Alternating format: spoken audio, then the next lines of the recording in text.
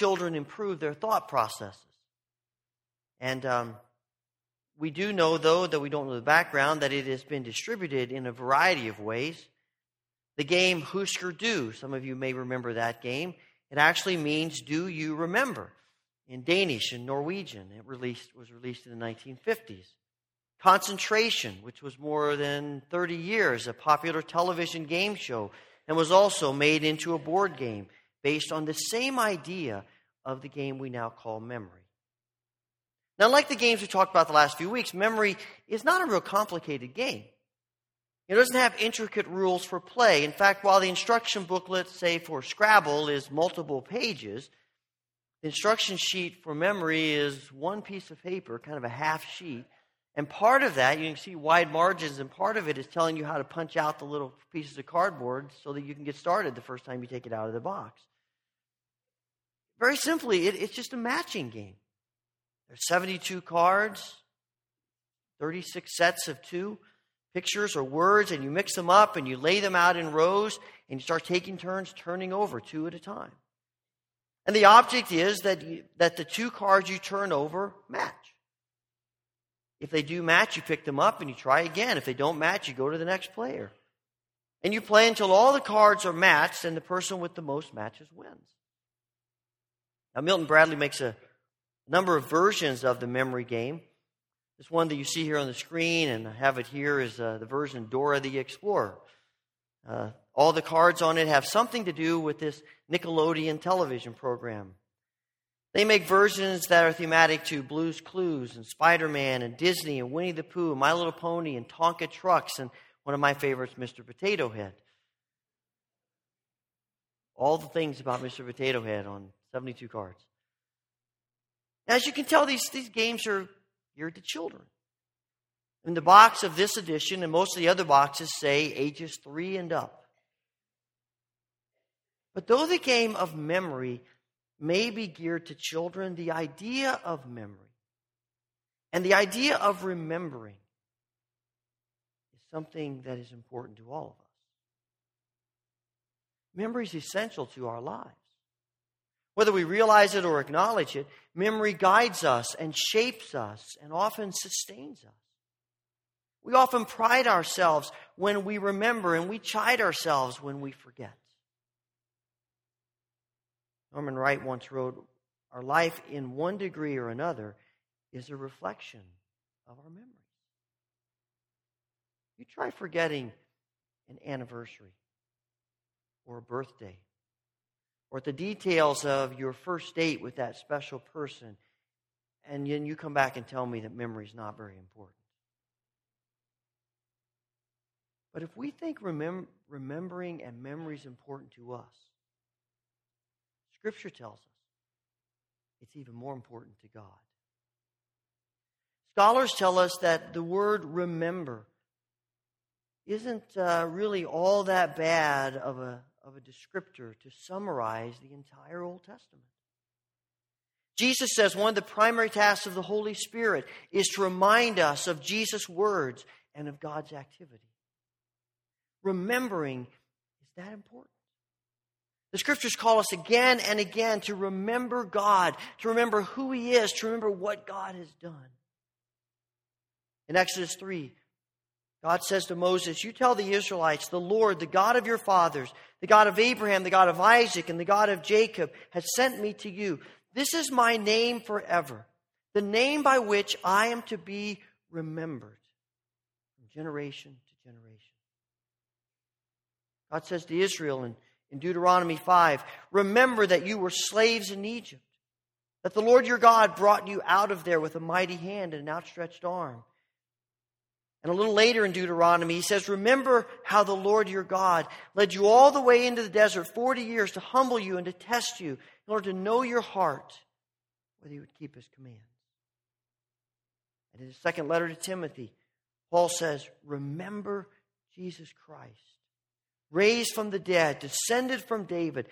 This is my gospel." This brief sampling makes it clear this spiritual memory is important to God. And why is it important to God, and why should it be important to us? Why does God talk about it so often? Because we so easily forget. One of our problems with remembering is that we tend to have selective memory. As a child, I think I'm better now, but as a child, I could tell you who won the World Series 25 years before that. But I had trouble remembering to take out the garbage or make my bed, or the fact that I had a big test the next day at school. My mother's here today. She could probably tell you about it. Actually, as I think about that, maybe that's not such a good idea to go talk to my mother about that or anything else. We tend to practice selective memory. Not isn't all bad. Some things we hope to forget. Some things we should forget. But often our selective memory is detrimental to us. God keeps telling the Israelites to remember Egypt because they have selective memory about Egypt. As soon as all things get a little difficult, they say, God, why did you drag us out here? We were better off in Egypt. God, the desert's so hot. We were better off in Egypt. God, we don't have any food to eat. We were better off in Egypt. Just leave us alone. We were better off in Egypt. How quickly they forget. How quickly we forget. When things go against us, when we don't get what we want, when we don't get what we think we deserve, God, what are you doing to me? Why don't you care for me anymore? What's going on here? It's all selective memory, which is why remembering is such an important spiritual issue. It's a spiritual issue because there are some things that, yes, we just remember. Some good, some bad. But most important things, we have to make a conscious decision to remember them. It has to be intentional. If you're a parent, how many times when your child was small did you remark about something cute they did or they said, and you thought, we should write that down, and then you say, well, we'll remember. Now you're saying to each other, what was that cute thing they did? What was that funny thing she said? Oh, I wish we'd have written that down. I sometimes ask myself why we keep all the boxes and boxes of stuff in the basement that we do. Most of it's not stuff we're going to use. Why do we keep it? Because it's memories. Memories of our boys' childhood, memories of our childhood. Some of it's memories of our parents' childhood. And sometimes, maybe often, in order to remember, we need things that remind us. We need markers. We need signposts. Things that keep us from forgetting. It's because the Israelites so easily forget that God has set up these reminders, these piles of stones, so that they will remember. It's because of our selective spiritual memories that God creates memory markers, memorials, stacks of stones to help us remember Him and what He's done. God knows that we need periodic reminders of the past to help us remember. We need weekends like this one to help us remember. Friday's chapel was so powerful. It stirred within me both acclamations of praise and tears of joy as I recalled all the ways in which God has blessed us in this place. I walked out thinking it's so good to remember. Remembering is at the heart of God's call to a weekly practice of corporate worship. Unfortunately, we too often run right past God's signpost because we've come to believe that corporate worship is primarily about us. We come thinking, what's God going to do for me today? What am I going to get out of this today? Corporate worship's about God. What can I bring to you, God? What can I offer of myself to you, God? How do I need to be reminded of you today, God? Our songs, our prayers, the reading of Scripture, what we give, the sacraments, even the sermon, every moment of corporate worship is intended as a marker, a signpost, a stack of stones that we'll remember who God is and what God has done. It's a signpost for remembering that the church fathers established patterns for worship, daily patterns and yearly patterns. The church calendar that takes us through the life of Christ helps us remember all of the ways in which God has spoken to us and come to us in Christ Jesus. It helps us remember Christ because we have a tendency to forget, to take Christ for granted. The crosses in our churches remind us of the length and the breadth and the depth and the height of God's love for us, of the infinite measure which God is willing to take in order to redeem us. And sometimes, maybe often, God uses the faith of others as a memory marker too. Sometimes the most powerful reminder of God's grace and mercy, of God's wondrous acts in the past, is the witness of someone else who has trusted Him. I suspect that for many of you who walk onto this campus, and a person of godly influence comes immediately to mind. Perhaps as you enter the doors of the Chamberlain Center, you remember a professor that deeply influenced your life for Christ. Or you walk into the Lucky or Fancher or the Campus Center, you remember a staff member who was kind to you, who listened to you, who shared some of his or her struggles with you. And even now your eyes well up with tears a bit. You think of where your life might be if it weren't for the kindness of that person. You walk down the halls of Shen or Lambine or Gillette or Rothenbuehler or one of the apartments, and you remember late night conversations about God, the church, and life, and all kinds of things. And you give thanks to God for the people on your floor who represented Christ to you. And even if it's not here on this campus, it's someone. We're all here today because of the influence of someone else on our lives. I remember as a junior in college, sitting in a Bible class one day, I was furiously taking notes as this new young professor was lecturing to us about the Old Testament. And all of a sudden I noticed that he had stopped speaking. I glanced up and he was just staring out the window. Just staring. We all kind of nudged each other like, what's wrong with him? Why is he just staring out the window? And we all turned and looked, and there was this beautiful rainbow across the sky. And he just stood there, staring out the window, mesmerized, misty-eyed.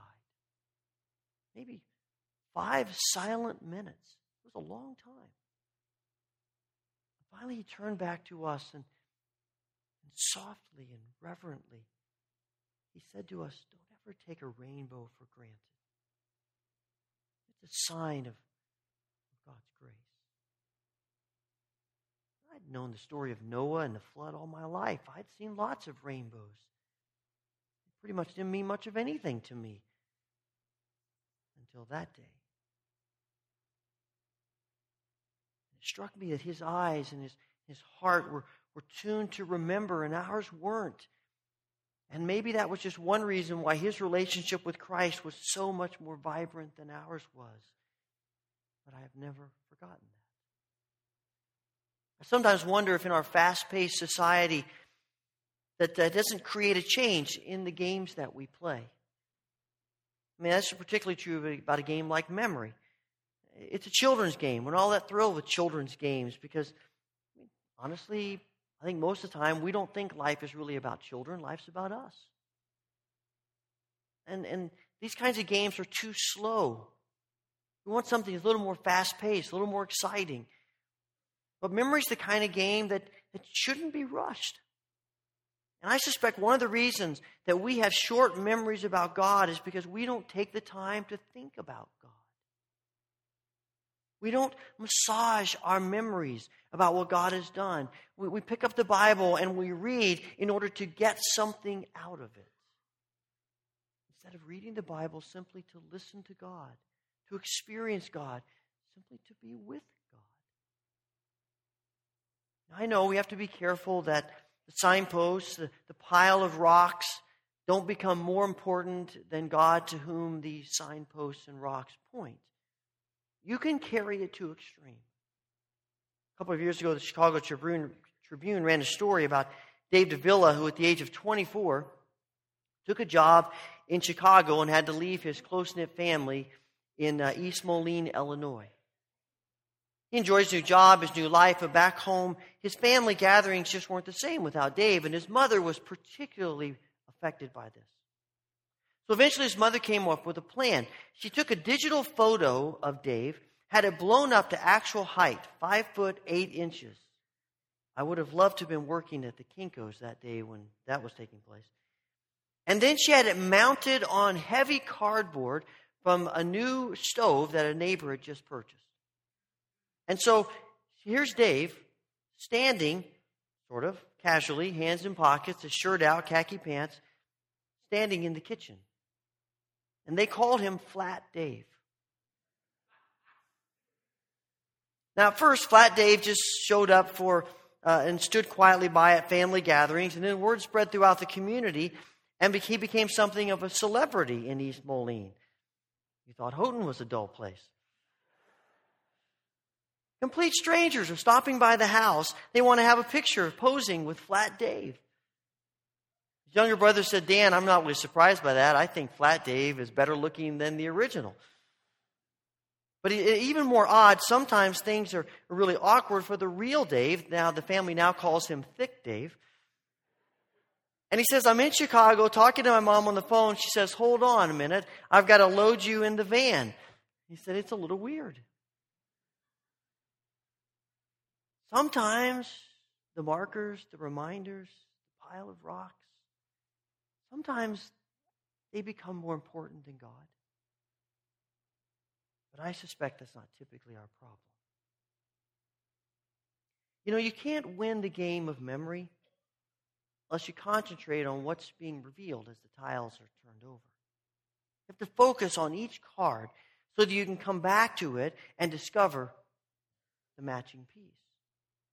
And if you don't concentrate on remembering where the pieces are, you're going to have a little chance of making a match and winning the game. Because the point of the game is to remember what happened so you're ready for what's going to happen. And our spiritual memories are not just about remembering the past, but to remember the past in order to live more fully in the present. It's about remembering God in the past so that we will see Him at work in the present. Christian memory is always looking ahead, even as we are looking back. We remember God's acts in the long past and in our past in order to be challenged to live for God in the present and on into the future. The Christian memory is not nostalgia. It's motivation and renewal and hope and life. That the God who's acted in the past for others will do it in the present for us. The God who's acted in the past for us will do it again in the future for others. God's not just concerned about history only so we might remember, but so that in remembering we might live with a brighter future of hope and life and trust and power. You know, I have a tendency to worry about the future. How's this going to work out? How's that going to be resolved? When I remember what God has done, I am much more apt to relax and to trust God about what He's going to do. And so Moses tells the Israelites, don't be afraid of your enemies. Remember what the Lord your God did to Pharaoh and all of Egypt. In the face of threats from their enemies, Nehemiah admonishes the leaders of Israel, don't be afraid of them. Remember the Lord, who is great and awesome. Fight for your brothers and your sons and your daughters and your wives and your homes. And the psalmist, feeling as though the walls of life are crushing in on him, declares, I will remember the deeds of the Lord. And out of that remembering, he has hope. And the memory stakes that we set up are not just about giving hope to us. It's about passing that hope and faith on to those who come after us. As the Israelites cross over the Jordan River onto dry ground, and the member of each of the tribes of Israel, one member of each tribe, picks up a huge stone and carries it to the bank of the river. And they stack them up. God says, the reason I want you to do that is so that later on, when your children walk by this spot, they're going to look at those stones and they're going to say, what are those about? And it's going to be an open door for you to tell them about me and about what I've done for you. And sometimes the markers, the stones that we set up, are not only about us, but they're about those who come after us. Just as others have influenced our lives, so we're called to influence others' lives. To leave behind markers, stones, people can look at and say, oh yeah, I remember when God did that. And be encouraged about what God can do for them. But it's imperative that we remember that genuine remembering in the spiritual sense is always about obedience. Jesus warns the church at Sardis, remember what you've received and heard, and obey it and repent. Now, eventually, the game of memory is about matches. And it seems to me that the making the match is a metaphor for taking action about what you've remembered. And I would argue that the Bible, because I think the Bible does, that you haven't fully remembered. You haven't really done what God wants you to do until you do something about those memories. In the Scriptures, memory and remembering is always more than just simply recalling something to mind. It begins with recalling it to mind, but it always involves action. In fact, the implication of Scripture is that if you don't do anything about what you have brought to your mind, then you haven't truly remembered. It's not just thinking about it. It's thinking about it so that you'll do something about it. It seems to me that the most creative people, sometimes the most strangely creative people, but creative people nonetheless, are the people who write television commercials.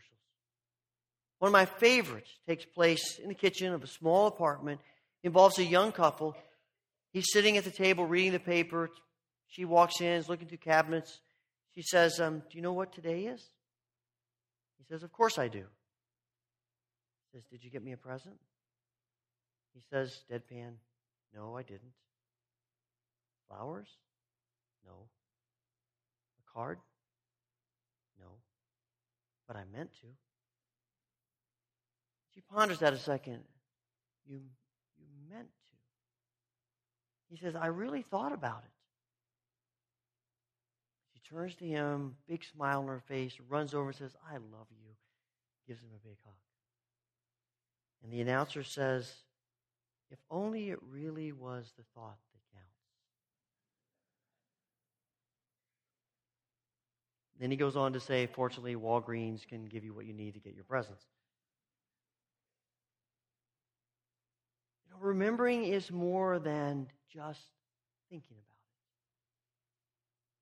it. Israel's called to remember so that they'll obey. Israel's called to remember so they'll trust. And we're called to remember so that we will obey and so that we will trust.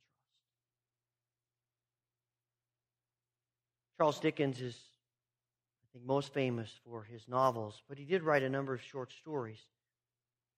One of those stories is called The Tale of a Chemist.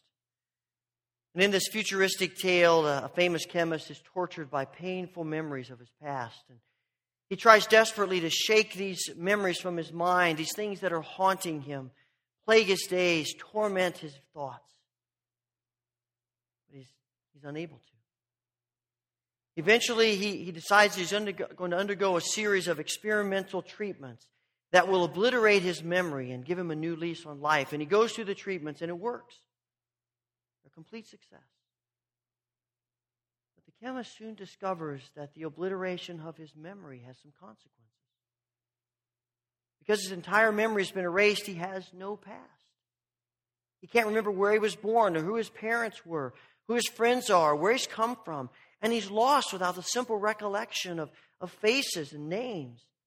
Not only are the painful memories gone, but all the memories that compose his identity as a human being are gone. At the end of the story, the chemist cries out for his past, even the painful memories, all of it. He wants what he has lost. And wilting inside, he cries out again and again, "Keep my memory green. Keep my memory green.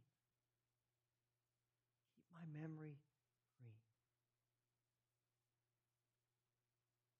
Our life, in one degree or another, is a reflection of our memories.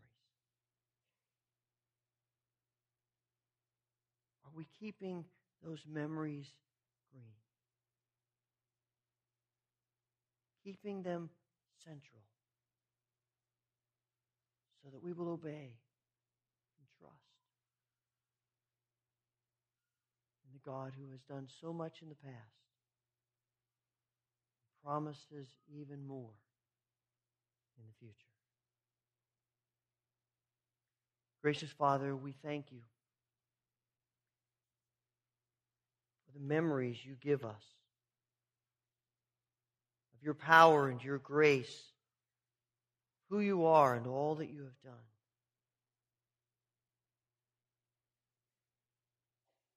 Lord, help us keep our memories green.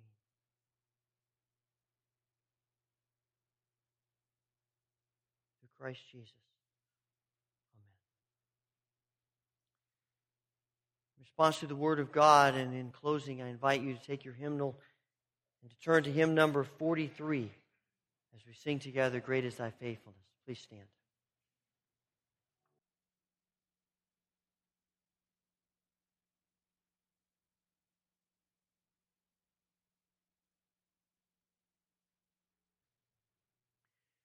May the Lord bless you and keep you. May the Lord make his face shine upon you and be gracious unto you. May the Lord turn his face toward you and give you peace.